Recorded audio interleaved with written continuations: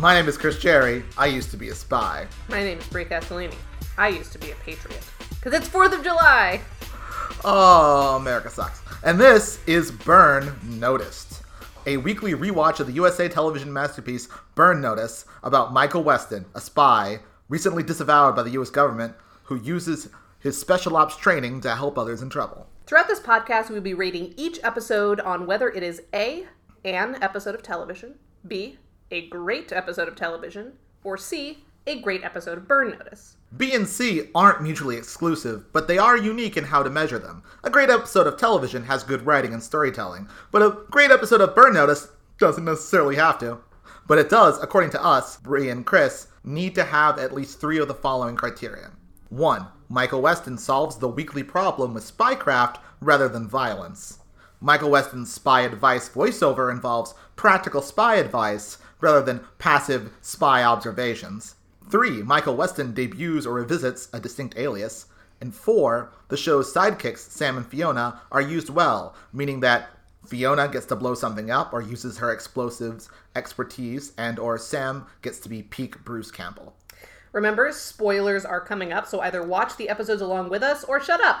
The show came out a long time ago. It really did. Also, if you or anyone you know knows Jeffrey Donovan, please get in touch. You can send us questions, suggestions, compliments, and no criticism of any kind to burnnoticepodcast@gmail.com or to our Twitter @burnnoticepod. So, this episode, Identity, aired July 6th, 2007. It was written by series creator Matt Nix and directed by Rod Hardy. Also, this guy directed several episodes of The X-Files. Really? And Battlestar Galactica. Wow, and he was in many, many pieces of pornography. Let's talk about this episode, Identity. Okay, let's start right at the beginning with the recap of the show itself. That shows up at the beginning of every episode. Of every episode. We have it now. We didn't have it last week because... there was no show to recap. Exactly. It was just happening. But now we have, in lieu of like an opening title sequence, just an explanation of the premise of Burn Notice, using a lot of clips from the pilot and a couple...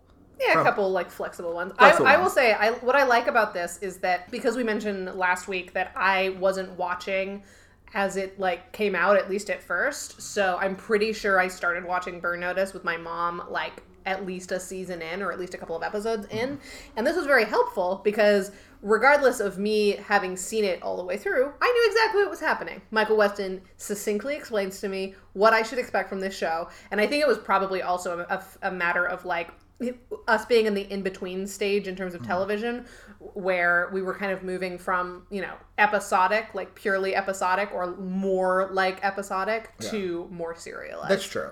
And so, like, we still feel the need to, like, we have to show people the premise. Let's talk about what happens in this episode. Yeah, well, no, first, you had a note about the shot at the end of the recap that apparently you like better than the other ones. Oh, well, no. It's like, because there's that shot at the end of the pilot. We didn't really talk about that either, where it's clearly the shot that they loved, where it's just, like, him, like, standing next to, like, a big white wall. And it's like, I don't know where this is or why it exists, but it looks like an outdoor amphitheater sort of a thing. And I also feel like they return to that at different points. Like, it feels like probably some kind of landmark that they just, like, sort of centralize around whenever they need, like, an outdoor space to whatever. But I mean, a lot of the shots I think they use of it are that shot from the pilot. And it's the only shot in the pilot that's, like, well lit. Oh, I just meant that I think there's other episodes that utilizes that same wall. Like, location. Because it's the Burn Notice wall. It's the Burn Notice wall. Oh, man, that's where Burn Notice goes.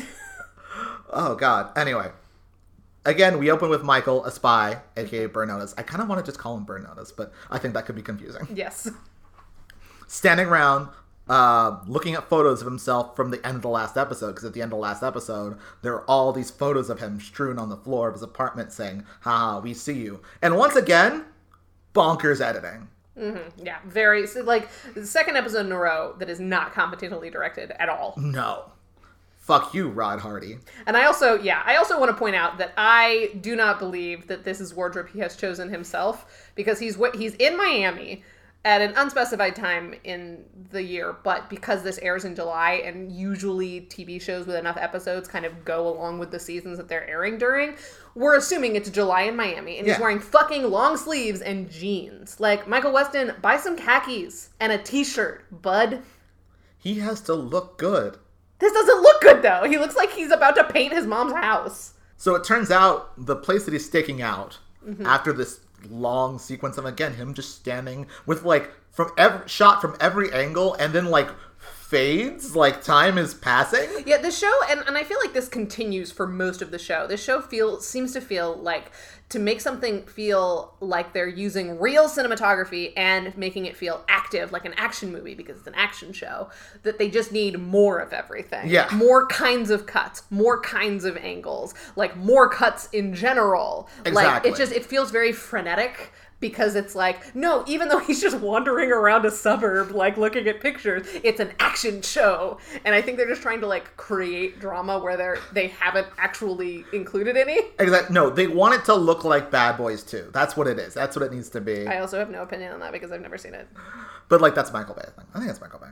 So, it turns out the house that he's in front of is his mom's house. And he goes in and he interrogates his mom about whether or not she's seen any surveillance of her house. And it turns out a few months ago, there had been some government men who came to her house. She invited them in for sandwiches and left one alone in the living room. Yeah, because despite the fact that she fully has known he's a spy his entire career, presumably, anytime strange people come into her house, she's just like, this is probably normal and fine.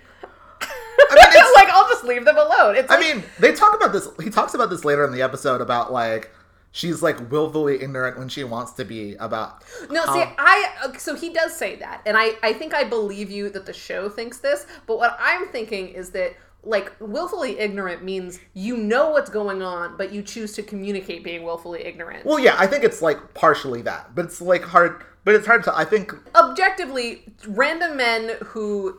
She knows her from the government, and she knows her son works for the government. Yeah. Come into her house... And then she's like, yeah, you could just, like, it's one thing for her to, like, invite them in and that kind of stuff. But, like, the fact that she left one alone, that seems suspect to me just in terms of, like, is this woman really this stupid? But it's a thing of, like, she could be, because it could be a thing of, like, I know that my son is a spy. I know he does dangerous shit, and I know he does all this stuff. But, like, she doesn't know the specifics of how, like, spies work. But I also also think it's a thing that, you like, would never leave strange people in your house alone. Like, I would barely leave like handymen alone. You know, I'll be in the next room, but they're not handymen. She explicitly knows they're from the government. I know, but also her son works for the government, and, like, as far as she knows at that time, still does. It'd be more I'll give you that a little bit. I still call bullshit on. I think they're just, like, choosing to make her, like, dumber to make her character funnier, which I don't appreciate. But no, because again, like, she seems to know more. She's, like, smart later. Like, again, it's more, like... Because it also kind of feels like...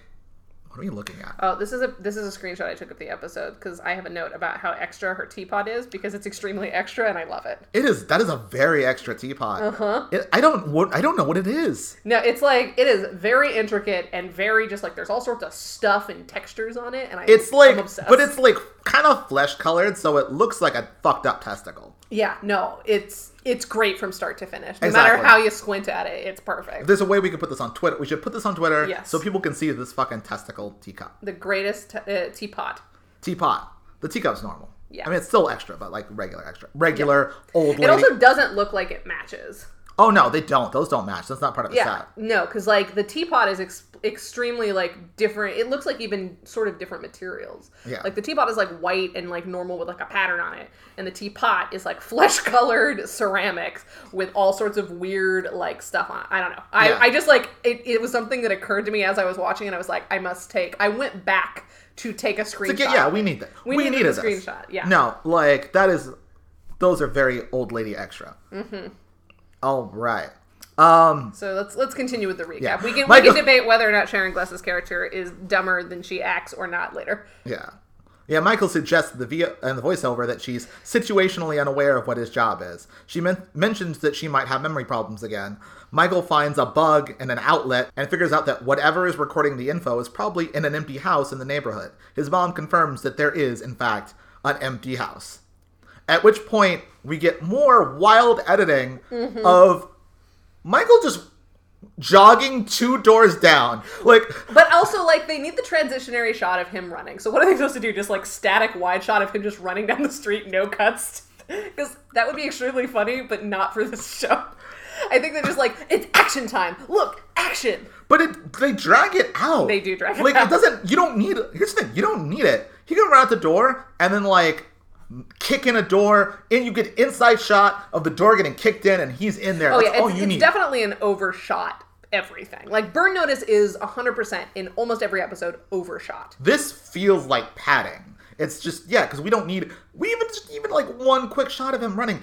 Fucking him, like, doing a jump over a fucking bush, and that sells it. Right. Well, and that's the thing, is I think that what the Burn Notice directors specifically don't seem to understand is that you don't need 8 shots of him jumping over a bush and then 8 shots of him running. You just need 1 shot of him running, 1 shot of him jumping over the bush. Like, you can have lots of shots, but they should all be showing different things. Otherwise, It's like, why is this the 5th angle of him jumping over a bush? We know he jumped over the bush. Just jump.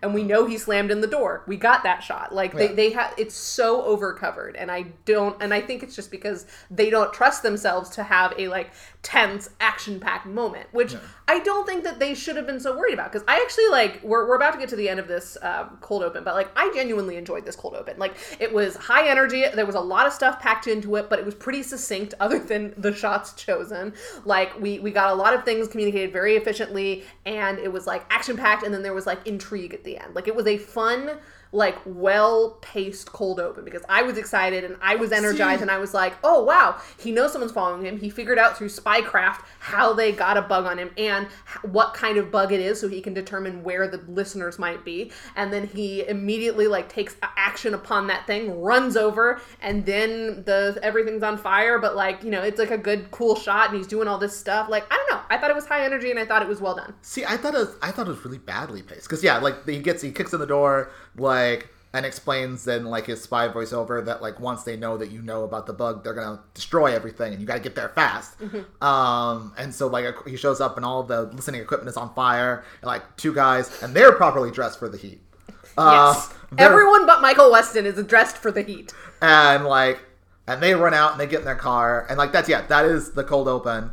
It doesn't feel like that much happens. I mean, like, it's a cold open, so not that much, like... Well, he determines one of the places that surveillance photos of him were taken. He determines that his mother's house has been bugged and how and when. He determines where the bug is and how far away the people who bugged him would be based on the type of bug that it is because, hey, Michael Weston knows about spy stuff. Then he runs over, attempts to, like, apprehend them, but they were just too fast for him, and he kicks down a door into a house that's burning a bunch of equipment, and he, like, looks out the window. I don't know. It was very fast-paced. I think it wasn't. I think it was partially because so much of it is bogged down in, like, bad conversations with the mom. Well, every conversation with the mom. Exactly, but that's the thing, is that, like, that's, like, what we're spending time in. We're, like, because we're spending so much time in that, like, basically... It just, everything feels motivated. Like, I understand why he's doing everything. I understand where he's going. I understand what he's trying to get out of the scene, despite the fact that his mom is being, like, a huge obstacle, which I think is the point of that, because the entire episode, his mom is being an obstacle. Exactly. Like, for her own needs, which, like, is set up here. Yeah, no, totally. It's just... I don't know, it felt like it was exactly what it needed to do, and it was certainly way more interesting of a cold open than the cold open from the pilot. Which was, like, confusingly shot and overshot. Oh, definitely. And, like, there was a lot of weird, like, stuttering effects or whatever. It felt like there were interesting things happening, but so much of the cold open was focused on the least interesting bits. It's like... That's fair, but I think on balance for me, it worked for me. Yeah. We're, like, focusing in on this conversation. Like, I feel like 90% of that, like, cold open is, like, Madeline's their name, right? Madeline, the mom, talking, and, like, overcovered footage of Michael Weston in a suburban, like, neighborhood. Like, that's it. And then, like, beyond that, there's, like, 10 seconds of things that are actually interesting. I don't know. Anyway. It worked for me. Anyway, we get our title card. Yay. Burn Notice. And we come back right into that scene. Which, that also feels weird to me. Like, it feels weird to, like... Yeah, usually a cold open is much more separate from the, like, rest of the continuity. Yeah, like, we get a title card, we come back from commercial, and then we're like, that scene is still happening. That's the other thing. Maybe that's part of the reason why this scene feels so long to me, is that, like... It continues post-credits. It continues like, title card and commercial. Like, we're still there. We're still in this house. I don't like the way this house looks. It's just like, oh, we're still there. But anyway, we're back. He tries to ask her again about the men who came to the house. She says she can't remember because she's too worked up about this thing that happened to her friend who lives next door. She explains that this woman was scammed, had all her bank info taken, and she was assaulted. Michael realizes that if he wants to get info out of his mom, he has to help this woman. Can I just say, so this is the one thing that felt a little off to me, is that I don't think I needed the old lady to be beat up.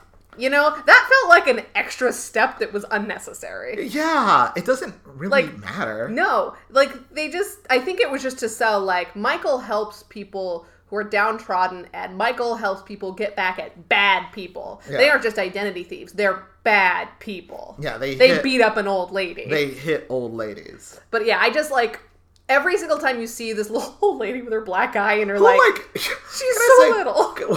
I will say, what I love about this old lady is that she is not a TV old lady. Mm-mm. No, she is an actual old lady. Mm-hmm. Yeah, no, she's definitely, markedly older than Madeline, her neighbor and friend.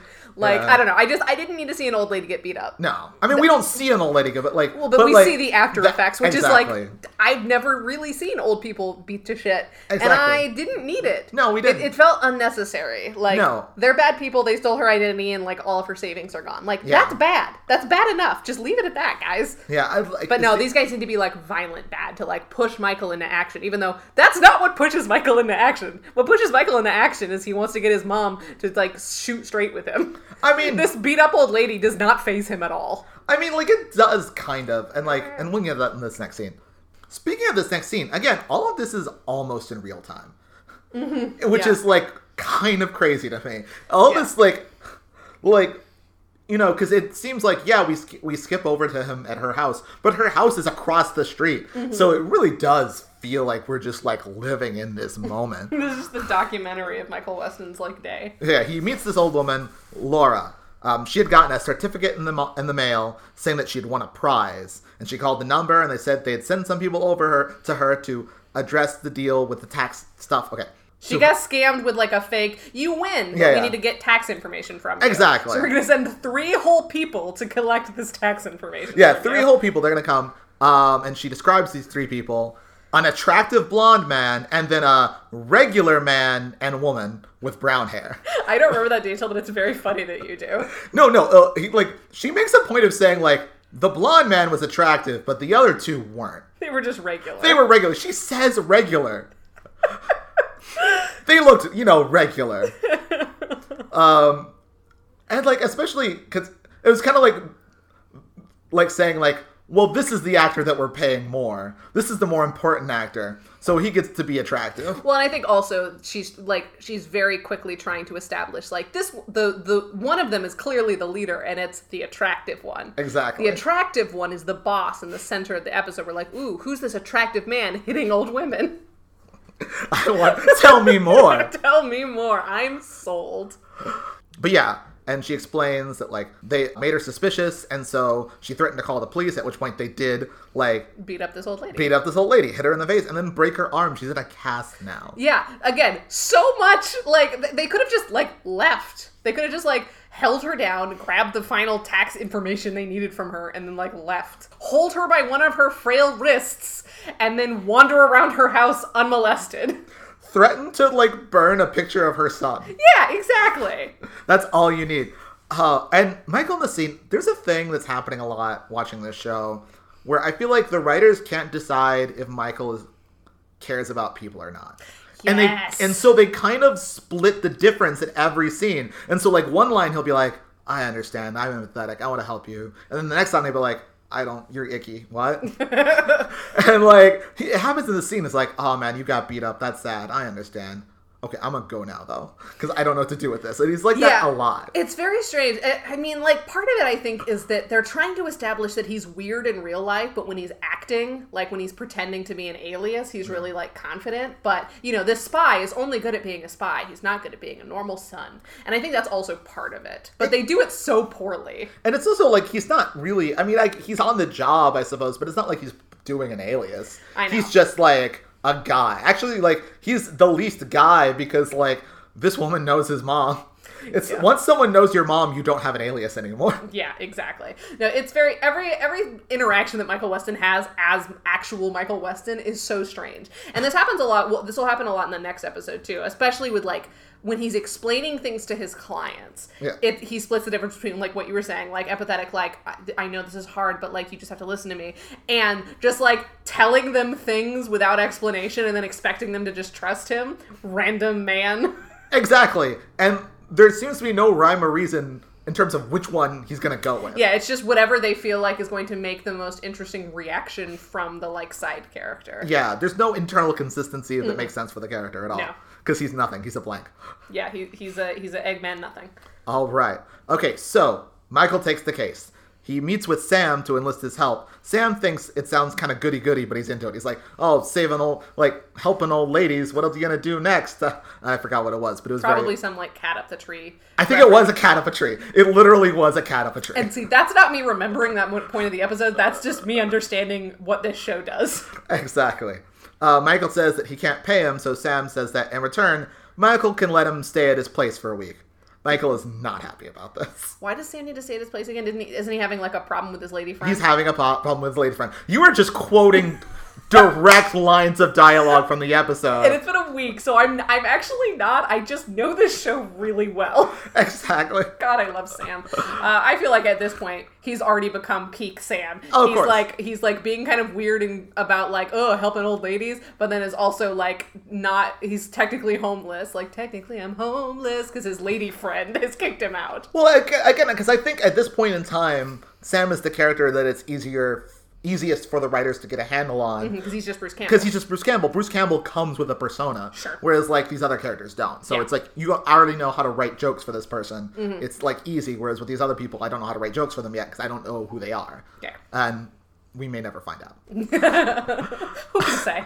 Who can say? Michael then explains that the certificate that this woman got is fake, but there's probably only one place in Miami that does the foil embossing that's on it. Convenient. I'll cop to not knowing a lot about foil embossing, but I bet in a city the size of Miami, there's more than one person who's doing it. It does not seem that hard. Right. Well, they're treating it like he's counterfeiting money, which, like, there might only be one place that does, like, really good laser printing for, like, the specific thing that needs to be on currency. Yeah. This is just a fucking certificate. Yeah. You could probably go to any Michael's and they'll have a class on foil embossing for old biddies. It's also unnecessary. He could say, like, there are a handful of places I think this could be, so let's get to calling. Exactly. And then when they get to the place that they eventually land on, say, like, all right, well, this is the last place, so I hope that it's blah, blah, blah. Like, it's like 2 lines of dialogue to make it other than it being, like, super convenient. And I'm just saying, Matt Nix, this would have been easy to fix. My favorite thing about this is imagining the props people, like, making this thing and being like,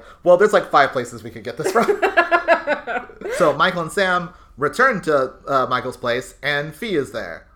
She explains that she's never going to use her Irish accent again, and then she never does. Oh, I also, and this will become important next episode, but I just want to point out that Fee is revealed in the apartment via a shot of her shoes that she, like, peeks out from. And this is not going to be the last time that this happened, so I'm going to have a conversation about Matt Nix's weird foot thing. All right. The director's of Burn Notice's weird foot thing. We will get there. Yes, continue. She's broken into his apartment. She does that a lot. That's also something will be important. Yeah, in the next episode, but we'll get there. See, they're laying the groundwork. This show is a masterpiece. All right, and then so she says that she's gonna live in Miami now. She's gonna try to fit in, which means no accent. Then we also find out that Sam and Fee hate each other. Yeah, I don't think they met in the pilot, so I guess this is good background. Exactly. Yeah, this is that they hate each other because they have history, and we're like. A deal went bad, and like I think like Sam like pulled out or like called cops. I don't know, but like because he's a government man and she's like an IRA terrorist, and like so they don't like each other. Something happens, they don't like each other. They don't like each other. But she finds out that they're doing a job, and she's like, yeah, that sounds fun. I'll do it too. For no reason, like she just seems to really like Michael Weston. And, like, that's it. Mm-hmm, that's her only... She likes Michael Weston and blowing things up, and those are her only 2 consistent character traits. Exactly. And it just seems like all of this seems really dangerous, but she's decided, like, no, I'm going to do this just because it sounds fun. I like blowing things up, and like I just want to be around Michael or whatever, and like that's like it. But there's Well, I think about it like this. When you move to LA, if you want to, like, meet people, like, what you're going to do is probably do some productions. Like, maybe you and Andrew will work on something. And so you just sort of, like, tag along with Michael, or Andrew. Yeah. Or who in this case is a stand-in for Michael West on a Spy. Exactly, yeah. And you guys, like, have to hire a couple of people. Then you meet someone. Or, like, you know, the person that you're scamming on, you meet their criminal organization. So I think she's just, like, she doesn't have a job yet. She's new to Miami. She's new to this accent. And she just needs to meet people. That's fair. Oh, I buy that. I do actually buy that. Mm-hmm. You're welcome, Matt Nix. Yes. Anyway, so they decide that they're all going to work together on this job. Do that. But it's fine. And with you. So Fee goes to the printing place and flirts with the one printing place that can possibly do this foil embossing. And then flirts with the guy who owns it while asking about foil embossing. I hope, if you're tired of hearing about foil embossing, don't worry, we'll never speak of it again. It's just one clue in many clues, Chris. Yes, in the trail of clues. And she shows him the certificate and says, I want something like this. And then seeing this, a big, muscular-looking bad guy with a bad guy haircut. He's got, like, ponytail and, like, a fucking goatee and stuff. Bad guy. He's a bad guy. We know what you're talking about. He's a bad guy. Who also happens to work at this printing place. Exactly. He gets nervous, and he runs. Because a woman was walking around with a certificate that, like, and that spooked him enough. Well, that's the only place that foil embossing can happen, so he knows the jig is up. And so he decides to just quit his job. He just leaves. He fucking bolts. And then Michael, who's watching from outside, I feel like a broken window, which is weird because this business is booming. They're the only place that does foil embossing. And he runs out, and then Michael follows him. Mm-hmm. And he, like, follows this guy to a boat. And Michael watches as bad guy talks to attractive blonde man and his two consorts. His two regular consorts on this boat, and Michael watches, and we get introduced to our bad guys, our proper villains of the episode, who frankly, like, they all seem to be about equally attractive. Laura. So judgmental. She prefers blondes. Yeah. Or maybe she's a Supernatural fan because the main con artist bad guy, Quentin, is played by Mark Pellegrino, who played Satan on Supernatural. He's also from Lost, so I will be referring to him henceforth as Guy from Lost. Similar to Priest from Psych. Exactly. From last episode. The trend is I only know character actors from one thing and refuse to refer to them as anything other. That is fair. And then his two sidekicks, who you know from nothing. Yes. Because they're just regular. They're never going to get a job again. They're just regular brunettes. Named Greg and Bonnie. Of course, her name is Bonnie. Mm-hmm. Greg looks 12. I didn't get as much of he's like markedly younger than everyone else because he's supposed to be, but I didn't get the 12 sense. No, he looks very young, and he also looks so much younger than Bonnie, who is ostensibly dating. Bonnie looks like his mom. Back at the apartment, Sam has done surveillance on Quentin. That's the name of the attractive blonde man, Quentin. Right. The guy from Lost. And knows which cool bar that he hangs out at. And also, we figured out his name at some point. Also, Sam has gotten a cover ID for Michael. Our first proper cover ID. Does he have a name? I didn't write down the name. He has a name, but I have forgotten what it is. The cover ID was a cellmate of one of Quentin's former associates. Mm-hmm. So it's sort of a friend of a friend ID. A friend of a friend. So that he has an in with exactly. Guy from Lost. All right, so Michael shows up at this club that is the favorite club of Quentin. Mm-hmm. And sits next to Quentin and does a real New York accent. As someone who lives in New York, I can attest to the fact that it is a real New York accent. Mm-hmm. It's very subtle and good. Yeah, it's very subtle. And he explains to Quentin that he's from New York. He has a mutual friend, which you know because of his New York accent. So it's already believable. Check. Exactly. But he's moved to Miami to like now that he's out of jail, and that he has a job for Quentin. And then Quentin denies that he's a crime man. But Michael is persistent, saying that, of course Quentin is a crime man. He has a crime gun. And Quentin, he points... This is my favorite part of your recap, by the way. Yeah, so he points this gun at, like, in Quentin's pocket, and it's like, and he says, you have this kind of gun. A crime gun. And then, like, Quentin threatens to call over some convenient police that happen to be in the club. And Michael decides that he needs to double down on his cover. And so Michael steals the crime gun and then points it at Quentin, saying that they should go outside now because he's not going back to jail. And then once he's outside, Michael finds a very conveniently placed cop car. Well, the cops were inside, so of course there's a cop car nearby. Exactly. Like, this club has one door. Mm-hmm. And they go. He immediately, like, shoots the tires out of the cop car and runs away to prove that he is... Similarly, a crime man. A crime man. Cut to this, like, really artsy shot of Michael just making a bug in the dark, just, like, lit by the single lamp. And then he sends Sam out to bug Quentin's boat and rig his car so they can disable it. Mm-hmm. They're basically planting some seeds for when they need to use them. We might need to bug his boat, and basically Sam and Fee are going to work together on bugging. Yes. So it's justifying A, putting Sam and Fee together, and also B, justifying why all three of them need to be working this job. Exactly.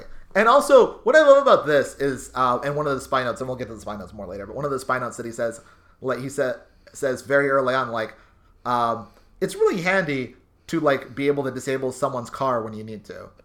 I don't feel like he ever does it again. Never again in this show. I don't know. We'll have to revisit this. You will see. I want to see if they ever do this thing. Because actually, I'm like, yeah, that's a really good idea. Why is not the first step of every mission that they do disabling somebody's car? Like, I feel like or at least rigging it to be disabled. Or rigging it to be disabled so that he could, whenever he gets in a car chase or something, be like, oh, it's a good thing I have planned for this. Mm-hmm. I mean, it's possible that he decides not to do this because it does go bad this time. Yes, spoiler alert. But yeah.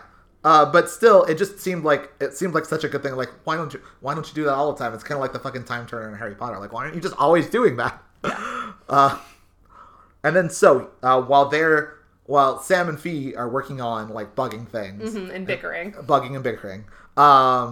Michael meets up with Quentin again, and, like, a scene that, like, begins with, like, a pan away from, like, a bikini butt, just, like, really, like, focusing in on it and then moving away. Like, no reason. We don't need it. It's just there.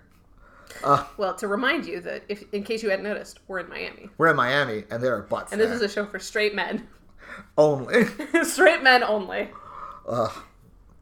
And then, like, pan over to Quentin, sitting next to another attractive woman who, like, he makes go away the second that Michael sits down so that the men can talk. Man talk. And so Michael, who had run off with the crime gun, returns it and says, here you go. I'm chill. You get your gun back. Let's talk business. Sure. Meanwhile, more bugging and bickering. More bugging and bickering. So Michael and Quentin meet up with the all-important Greg and Bonnie. The regular brunettes. To discuss Michael's plan. Because Michael is pretending to be a con artist, and he has a scam. Annuities. You sell someone an annuity, and you get access to all kinds of info, Michael explains. He's got forged documents, and that he can use these forged documents to get all these people's info and all that stuff. But Quentin doesn't seem into it, but Greg, the young boy, does. His son. His son. They really are like Papa Bear, Mama Bear, Baby Bear. And then so Quentin, like, doesn't like the fact that Greg is into this and seems, like, super excited about it. So he sends Greg away. And then Bonnie goes with Greg because Bonnie only exists to be with Greg. Yeah, Bonnie doesn't have any, like, of her own stuff the entire episode. Exactly. Bonnie is a prop. Bonnie is a prop. Bonnie exists only to be there with Greg. Like, she does nothing. Well, Greg can't go anywhere on his own. He needs parental guidance.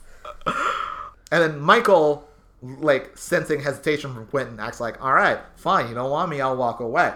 While at the same time showcasing his incredible T9 skills, because he has to text with his flip phone under the table to let his bickering pals know that Greg and his mom are coming back to the boat. Exactly, yes. And I just thought it was funny, because, like, you can tell he's using T9, and I'm like, oh man, remember that. Remember 2007?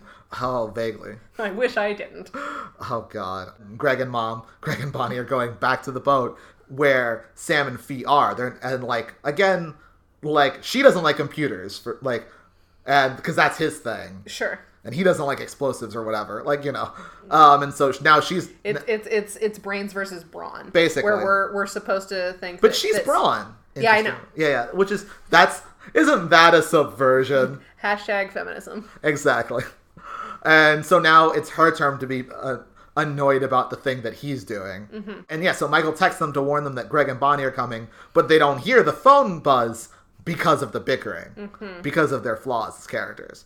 And the fact that working together might not be so easy after all. Oh, no, you don't say. And so they arrive, and they finally realize, right as they're about to get on the boat, that Greg and Bonnie are there. And so what they decide to do is pretend that they're fucking. Mm-hmm. Which, here's another thing that I really liked about this episode, is I think that's a great play in terms of, like, you know, last minute shit we can't hide, so we gotta put something together. Like, them pretending to fuck, and then, like, them being the very archetypes that they are. Like, Bruce Campbell looks like a sleazy guy who would, like, scam a woman into thinking this is his yacht, and Fiona does kind of look like a waif-like, you know, ditz.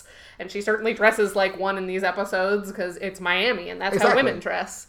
I really liked this scene. I thought it was cute. I thought it was funny. I thought it played to both of their strengths. She got to slap him and be mad at him. He got to be kind of bumbling and like, hey, babe, relax. No, it was great. I thought, this is probably the highlight of this episode. Mm-hmm. No, it works very well. In general, this episode is better when it's Sam and Fee than when it's Michael. Oh, for sure, yeah. Because, despite the fact that this is technically our first distinct alias, despite the fact that the alias has a name we don't remember, it's not a very good alias. No. In terms of the aliases that Michael Weston puts on for some of these spy games, this is one of the weaker ones. Exactly. It's guy with New York accent who does scams. It's funny because I do not remember what this alias's name was. Exactly. But I do remember that their mutual friend is Paco. But yeah, and so they make it out just in time because the idea that he's a sleazy old man is very believable. Yeah, immediately they're both like, oh yeah, that makes sense. Yeah, that tracks.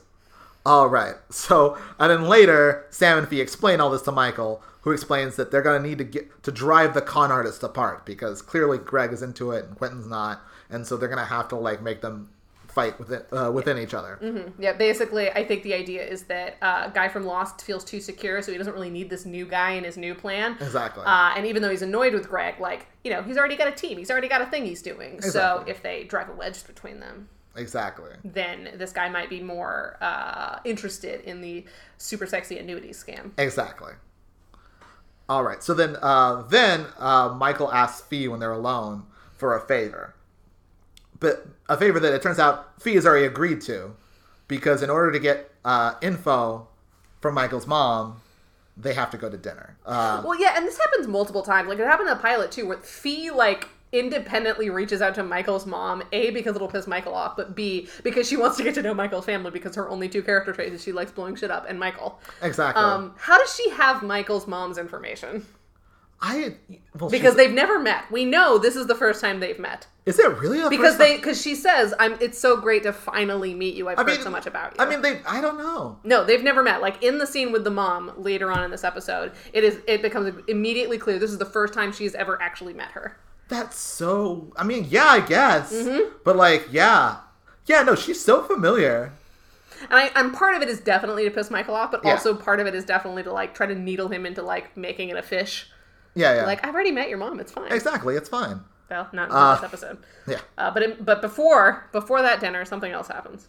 But before, Michael meets with Quentin again, who's still on the fence about Michael's whole annuity scheme. Then Michael mentions Greg and Bonnie, and Quentin maintains that he's the boss. And that, like, it doesn't matter what Greg and Bonnie say. Like, I'm the boss. I was on Lost and Supernatural. I'm the attractive one. The old lady said so. And then he kind of tries to catch Michael in a lie about Paco. Mm-hmm. They're very good mutual friend. They're very, where, because he doesn't really trust Michael, so he's like, hey, you know, Paco. Michael's very pushy. Yeah, he is very pushy.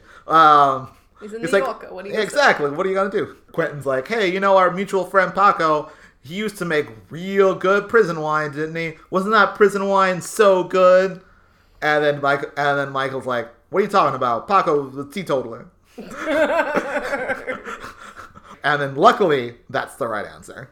And later Fiona's like, how did you know? And he's like, I guessed. Yeah. And I will say, like, fair enough, because that's, like, a thing that you kind of have to do when you're in a situation where you're trying to pretend you know more than you do, that you just, like, make big swings. And, like, fair enough, like, the guy saying something really weird, like, implies that you should say the opposite. Yeah. Because if you just agree to it, then you're caught in a lie. But I don't know if I, as the guesser in that situation, would have gone as far as, he doesn't drink. Exactly. I would have been like, he didn't make bathtub wine. I would have just, like, stuck with that. But, like, Michael going as far as, like, he doesn't even drink at all. Was like, that's a swing. Paco was straight edge. Because, yeah, I was, like, half expecting, no, he made, like, prison vodka. Yeah, exactly. Like, he was like, there's one of two answers. I'm like, no, Michael, there were many more, and you chose a very specific one. Yeah. Like, I buy the gambit. I don't buy that was the answer. Exactly. Like, that seemed like a bigger swing than he needed to take. I would have gone more subtle and be like, what are you talking about? He never made me prison wine. You know, or something like that. That might even, like, imply Paco has changed, or, like, whatever. Exactly. It's like, it's less definitive. Yeah. I don't know. Yeah, I didn't buy the answer. I bought the gambit. Exactly. Yeah. And then, okay, so on the way to his mom's house, Michael calls Sam, and Sam explains that he is making a fake paper trail to make it look like Greg and Bonnie are going to run off on Quentin. Mm-hmm. And not just run off on him, because I don't think he would care about that, but also, like, steal shit from him. Steal his money.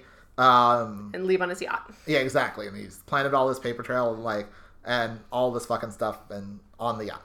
Anyway, so that's what Sam is doing. That's what Sam is doing. While Michael and Fee are talking to Michael's mom. And also Laura's there. Little old lady Laura's there. Little beat up old lady. And after dinner, like, they kind of chat with Fiona. And, like, yeah, I guess we learned that like, they've never actually met. And then, you know, and it's, like, a very nice and pleasant conversation. Even though Michael's being super weird the whole time. And then Madeline and Michael talk about the men who came to the house.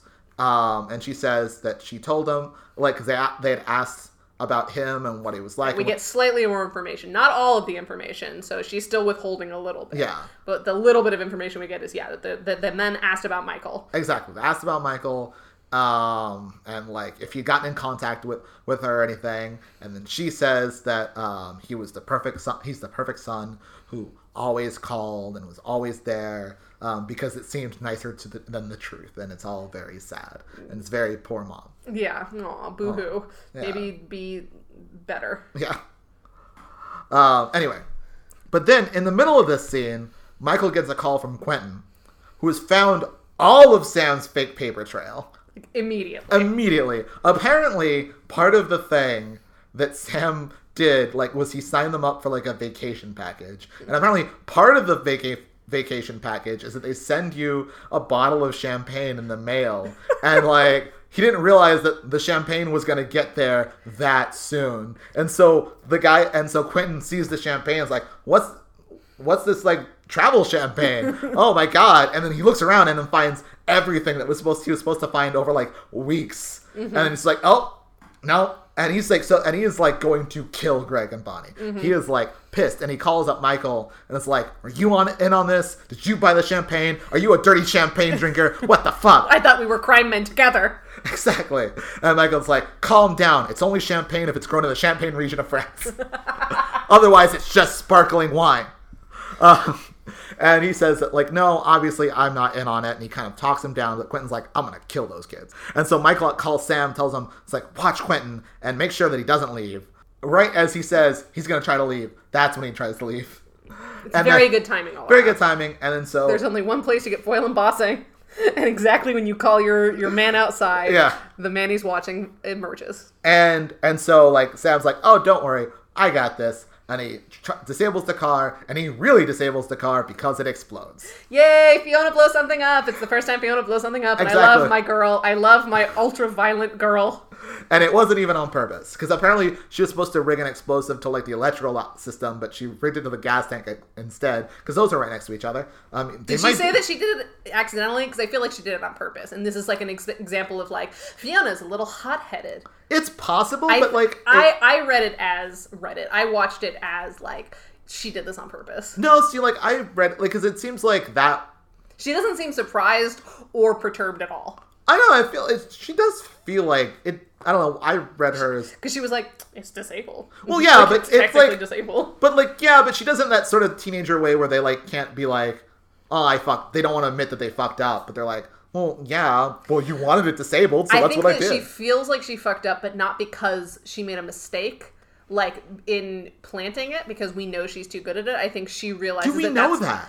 I feel like we do. Well, we learn it eventually. Like, I know, but not in episode 2. Fair enough, but I believe her that she knows it. I feel like the mistake she thinks that she made, that she realized, is not that she fucked up where to put the bomb. It's that she fucked up the thing that Michael asked her to do. Like, she knows she went too far, and that's why she's being petulant, but I don't think that it was a mistake. I don't think so, because, like, what if they tried to disable the car with him in it? Like, I feel like there's a lot of ways that it could have gone bad. Like, this was the best case scenario. But I think that that's the point. I think that the point is that Fiona is a little bit too violent, and it's just like, well, the problem is that this man stole from them, so let's just kill him. Because that's her solution a lot. It's like, why are we bothering with all this spycraft stuff? Should we shoot them? Exactly. Yeah. That's her whole thing. It's possible, yeah, but it's I don't know. Especially since, like, I mean, she does fuck up. Like, part of the thing about this, and also, like, they both fuck up, and they both fuck up in like specifically comical ways because it's Burn Notice, and we can't have real stakes. Exactly. So I don't think that they thought far ahead enough as like, she's going to kill this man. I think it's more of like, she's too much. It's possible, but like, I don't know. I didn't get that read from, but like, ultimately, it doesn't matter. Mm-hmm. But yeah, and so the car explodes, and Quentin's like, now Quentin's really scared.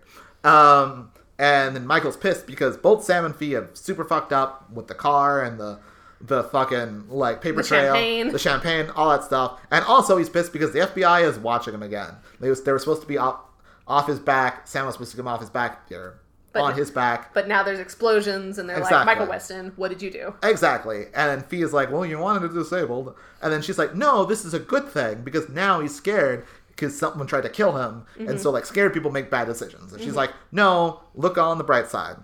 And, like, he's probably really scared now. But Michael's like, well, I don't know what he's like because I can't get a hold of him. He's, like, not returning any of my calls. And then there's this bit at the end of the scene. Yogurt number 2.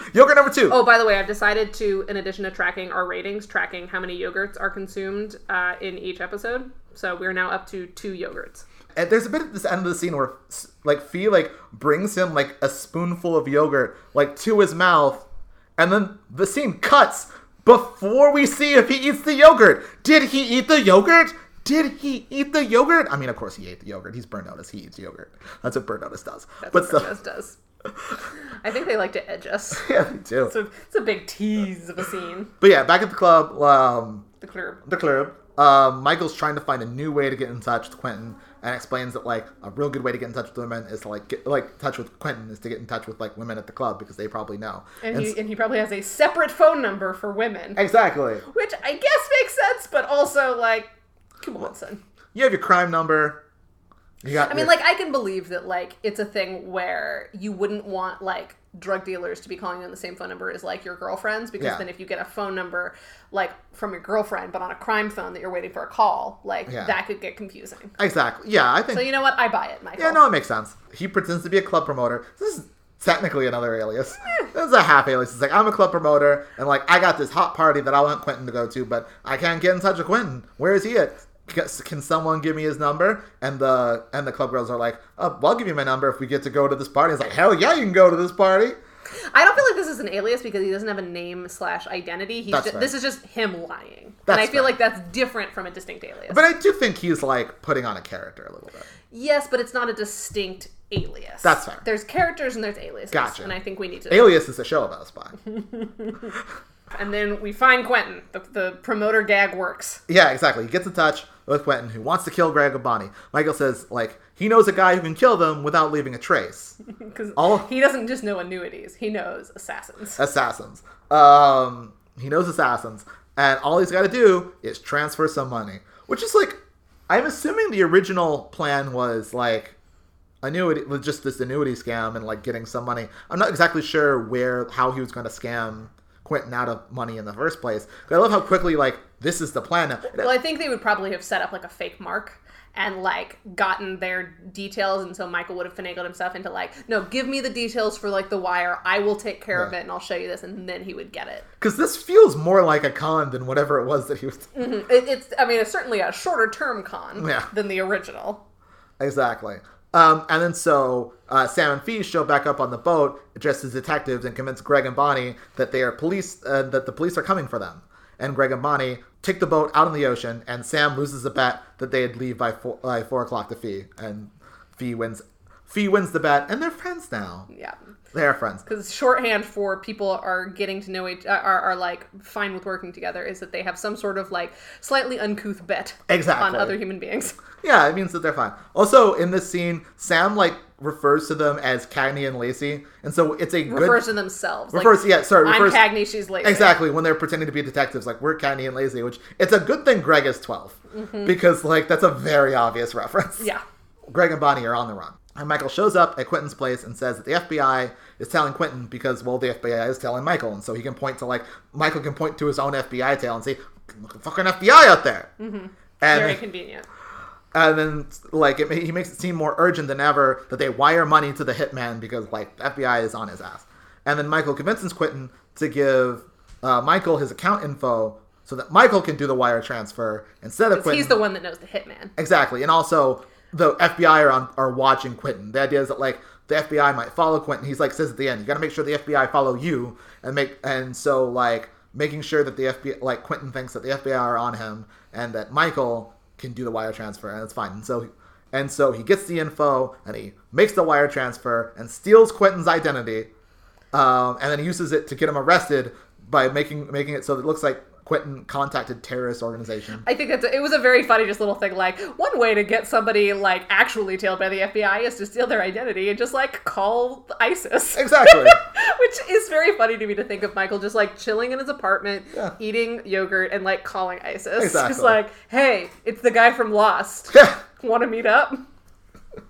Oh. That's how I imagine that scene. This is very important. You know that ISIS didn't exist at this point, right? Okay, cool. Everything's happy. Laura's got her money again. Guy from Lost is arrested because of all the terrorist ties. Exactly. Greg and Bonnie, who knows what happened to them? They're out on the ocean and they got bitten by a shark or something. Yeah, well, they're too dumb to do it on their own, I think is the idea. So as long as they're out of the way, they're problem solved. Exactly. They're fine. If they ever should have come back, Quentin will be gone because he's in jail, and that will confirm their suspicion that they're like the cops. They gotta clean up their act. Exactly. And then like. Everything's happy. Laura has her money, and Michael only charges her $300 for expenses. I think like he was gonna charge more than he was gonna charge $500, which is still not that much based on what we know they have done in order to solve this case. Exactly. And Madeline is happy and gives Michael one last piece of information, a number that the man had given her to call Michael, which is also like again kind of into this idea of like. How much she knows about like who these men are and all that stuff where like she knows this is important to him but also like doesn't think it's so important that he needs to know it right away. Like she doesn't seem to get that he's like in danger. And that's my problem is that I don't believe that makes sense for a woman who knows her son is a spy. And it's not just that they said here's a number you can call, it's here's a number you can call if he ever contacts you. Exactly. That's suspicious. Regardless of what she thinks his job is, someone who says they're from the government who he allegedly works for saying, hey, if he gets in touch with you, call us. That's suspicious. That is very regardless of what you think your son does. Exactly. So I either think this is shoddy writing, more likely, or that, like, she is, like, willfully putting her son in danger for her own needs.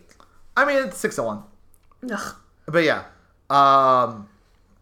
So he calls the number. He asked if she had called it. And she says, no, of course not, because family comes first. Exactly. But yeah, you didn't give him the number. Yeah. No, completely inconsistent. Exactly. Or she's, like, dangerously psychotic. Exactly. I mean, all of these make sense. So Michael calls the number, and the man on the phone says that Michael's been a busy boy, and that he'll be in touch. Cut to close-up of Michael's face, and then a close-up of his eyes. It's like three, cuts in to his eyes. Like he's about to have an anime fight. Close up, close up, extreme close up, eyes. Burn Notice, baby.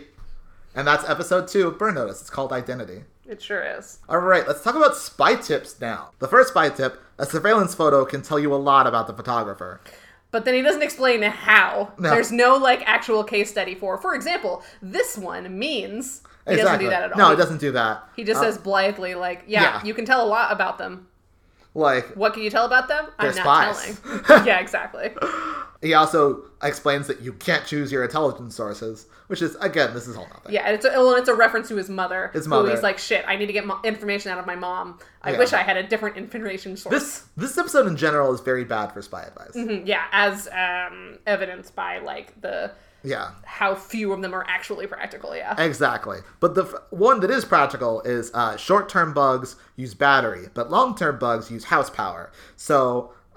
if you're looking for a bug, like if it's long-term, you maybe want to look at an outlet. And also, if it has a transmitter, you can figure out how close the listener is. Based on what kind of transmitter it is, exactly. I think, is the presumption. Exactly. Which is, again, one of the things I liked about the cold open is that it shows, like, he knows his stuff. He knows that if these men came a long time ago, the bug needed to be long-term. It couldn't just be battery-powered, so he knew to look to the outlets. Yeah. And then when he looked at the outlets and he found the bug, he could tell what kind of transceiver it was and was very quickly able to be like, all right, what kinds of transceivers are there? This many kinds. This is the kind that this is. Mom, where's a nearby empty house? So yeah, it's very much like a modern version of Sherlock Holmes knowing way too much about cigar.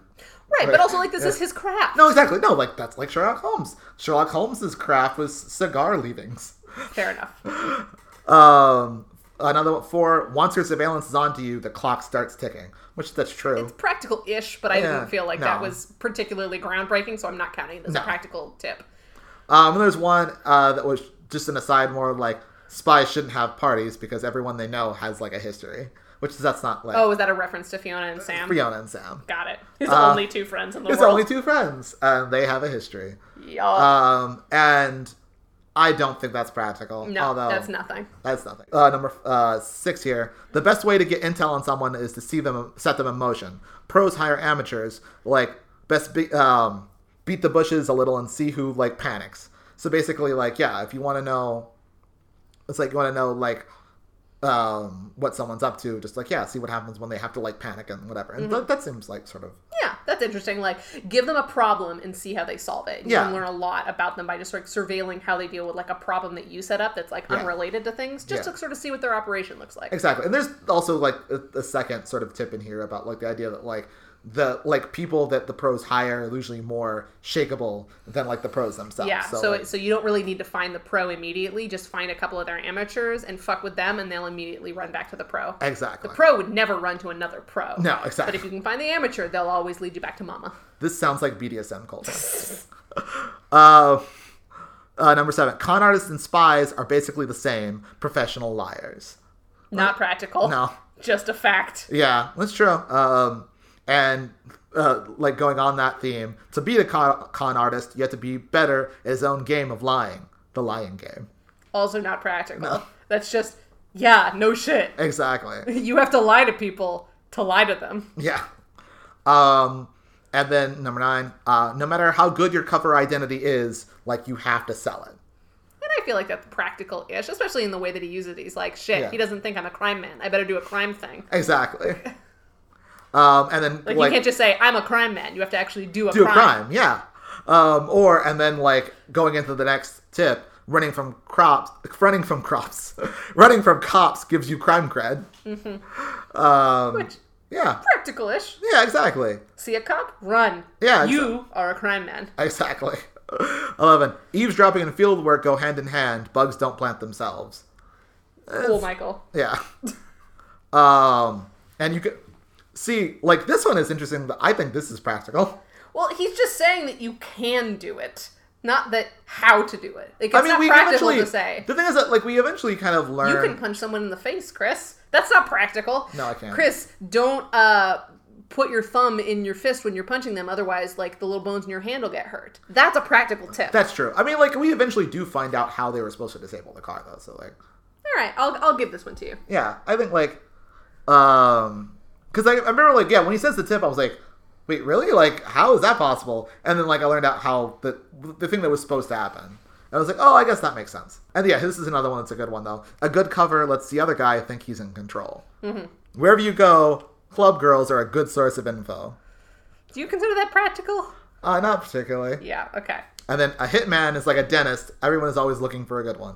He says dentist. He also says like plumber. He's like, he gives a whole list of things. I kind of feel like John Mulaney watching Ice-T, where I could just watch him listing examples. And then finally, identity theft is easy. You just need an ID and an account number. Which feels untrue. Yeah. So I'm not giving him practical advice for that, because that seems like bullshit. So overall, I think we're weighted in terms of like passive observations. Yeah, not as many spy tips. So that tenet does not work. So speaking of, let's rate this episode. All right. So, does Michael Weston solve the weekly problem with spycraft rather than violence? I mean, yeah. Yeah, because he is mostly lying. Exactly. And they really didn't do violence. And lying is like spycraft and concraft. Exactly. He strategically lied to get everyone into the position they needed to. Exactly. So, fair enough. Michael Weston did it. Yeah, he did it. Michael Weston's spy advice voiceover involves practical spy advice? No. So, failure of the second tenet. Yes. So, they need to nail the next two. Which, let's see if they do. Michael Weston debuts or revisits a distinct alias. We have an alias. But is it distinct? Because, like, when I think distinct alias, the first thing that I think of is, I think later in season 1, he, like, has an outfit that he wears, and he has to pretend to be crazier than, like, the local gang. Do you remember this episode? He's, trying to protect a small neighborhood. I'm going to be honest. I remember no episodes of Burn Notice. Fair enough. But anyways, like, when I think distinct alias, I don't just think, like, man with New York accent who knows Paco. This is the first one. It's the first one, but is it distinct? And if it's going to be a great Burn Notice episode, it needs to be a great alias. It needs to be a distinct alias. Are we going to let the first one, because it's the first one, get a pass? We need to hold the show to higher standards. Well, no, but I also think it's unfair to judge, like, an episode of a show, like, because the thing is that, like, the first one's always going to be less, because the whole point of it is escalation, you know? I don't think that's necessarily true. The first one should have come out swinging. So we just need to decide whether or not we think that New York accent who knows Paco is a distinct alias enough to fulfill a tenet to make this a great Burn Notice episode. I don't care. I kind of want to give it to him, but, like, I see your argument as to why they don't. I can agree to it if only you will grant me that in episodes after the first one that an alias shows up in, we need to be more discerning about, like, if it's a good alias or if he just lies a little more than usual. Will you grant me that for future debates? Oh, yeah, no, totally. So then I will grant you that because it's the first alias and because allegedly he has a name and he has a great accent and he knows Paco, yeah, I will give you this tenet. Because what I'm curious about is whether or not... I also like this episode, so I'm inclined to give it a great Burn Notice episode pass. Yeah. I definitely will hold it to a higher standard. In the future? Yes, 100%. Okay, so then fair enough. He debuts a distinct alias and also solved the weekly problem with spycraft, so we've got 2 of the 4. So now, the clinch, are the show's sidekicks used well? Does Fiona get to blow something up? Hell yes, she does. And does Sam get to be peak Bruce Campbell? Hell yes, he does. He is not wearing pants. 2 for 2. So I think we can officially establish this is a great Burn Notice episode. But is it a great episode of television? No, it's not. I think it's better than the pilot by a lot. And I also think it's better than episode 3, which we'll get to next week, ladies and gentlemen. But are you saying you will...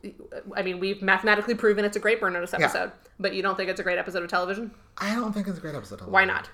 Well, I mean, because I could say, like, yeah, there's a little bit of identity theft in it. There's also not that much, really. Like, I mean, it's a well-put-together piece of television. The characters live up to their thing.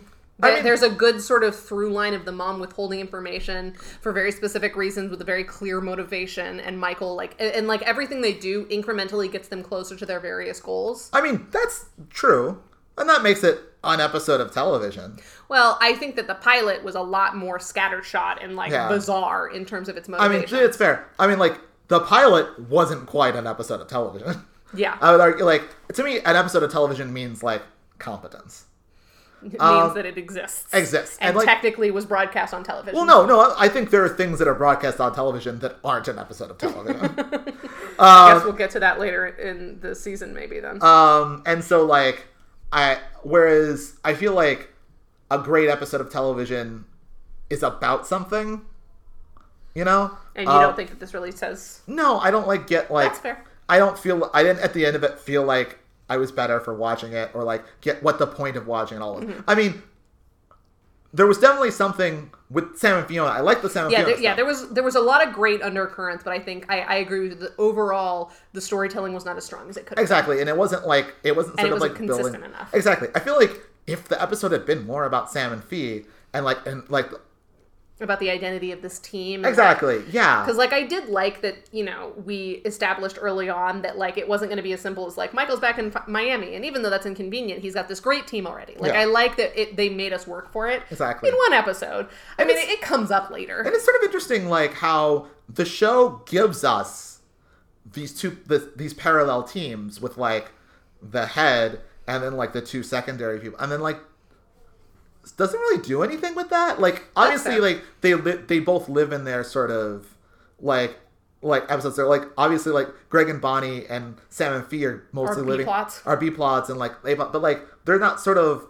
There's no sort of statement that's being made about, like, there's... It would be really easy to take this episode and make it about the difference in the way that Quentin treats his team members and the way that Michael treats his team members. That's interesting. And also, like, Michael, I think we've established sort of works alone a lot. Yeah. And so, like, him now having to, like, not just work with a team, but work with a team he has to work with a lot. That could have been really interesting to explore Michael's, like, leadership qualities. Exactly. And, like, just something to bring out, like, anything. Something more than just, this happens. Exactly. And, like, I can't call an episode of television that is just this happens a great episode of television. Fair enough. All right, well, there you have it. This is an episode of television that happens to be a great Burn Notice episode. Yeah. So we want to thank Vincent E.L. for our theme music that you can hear at the beginning and end of every episode. And if you want to support him, you can go to vincentel.bandcamp.com. All right. So thank you so much, Vincent. See you next week. Yeah, see you next week. And we're spies again. Cool, bye.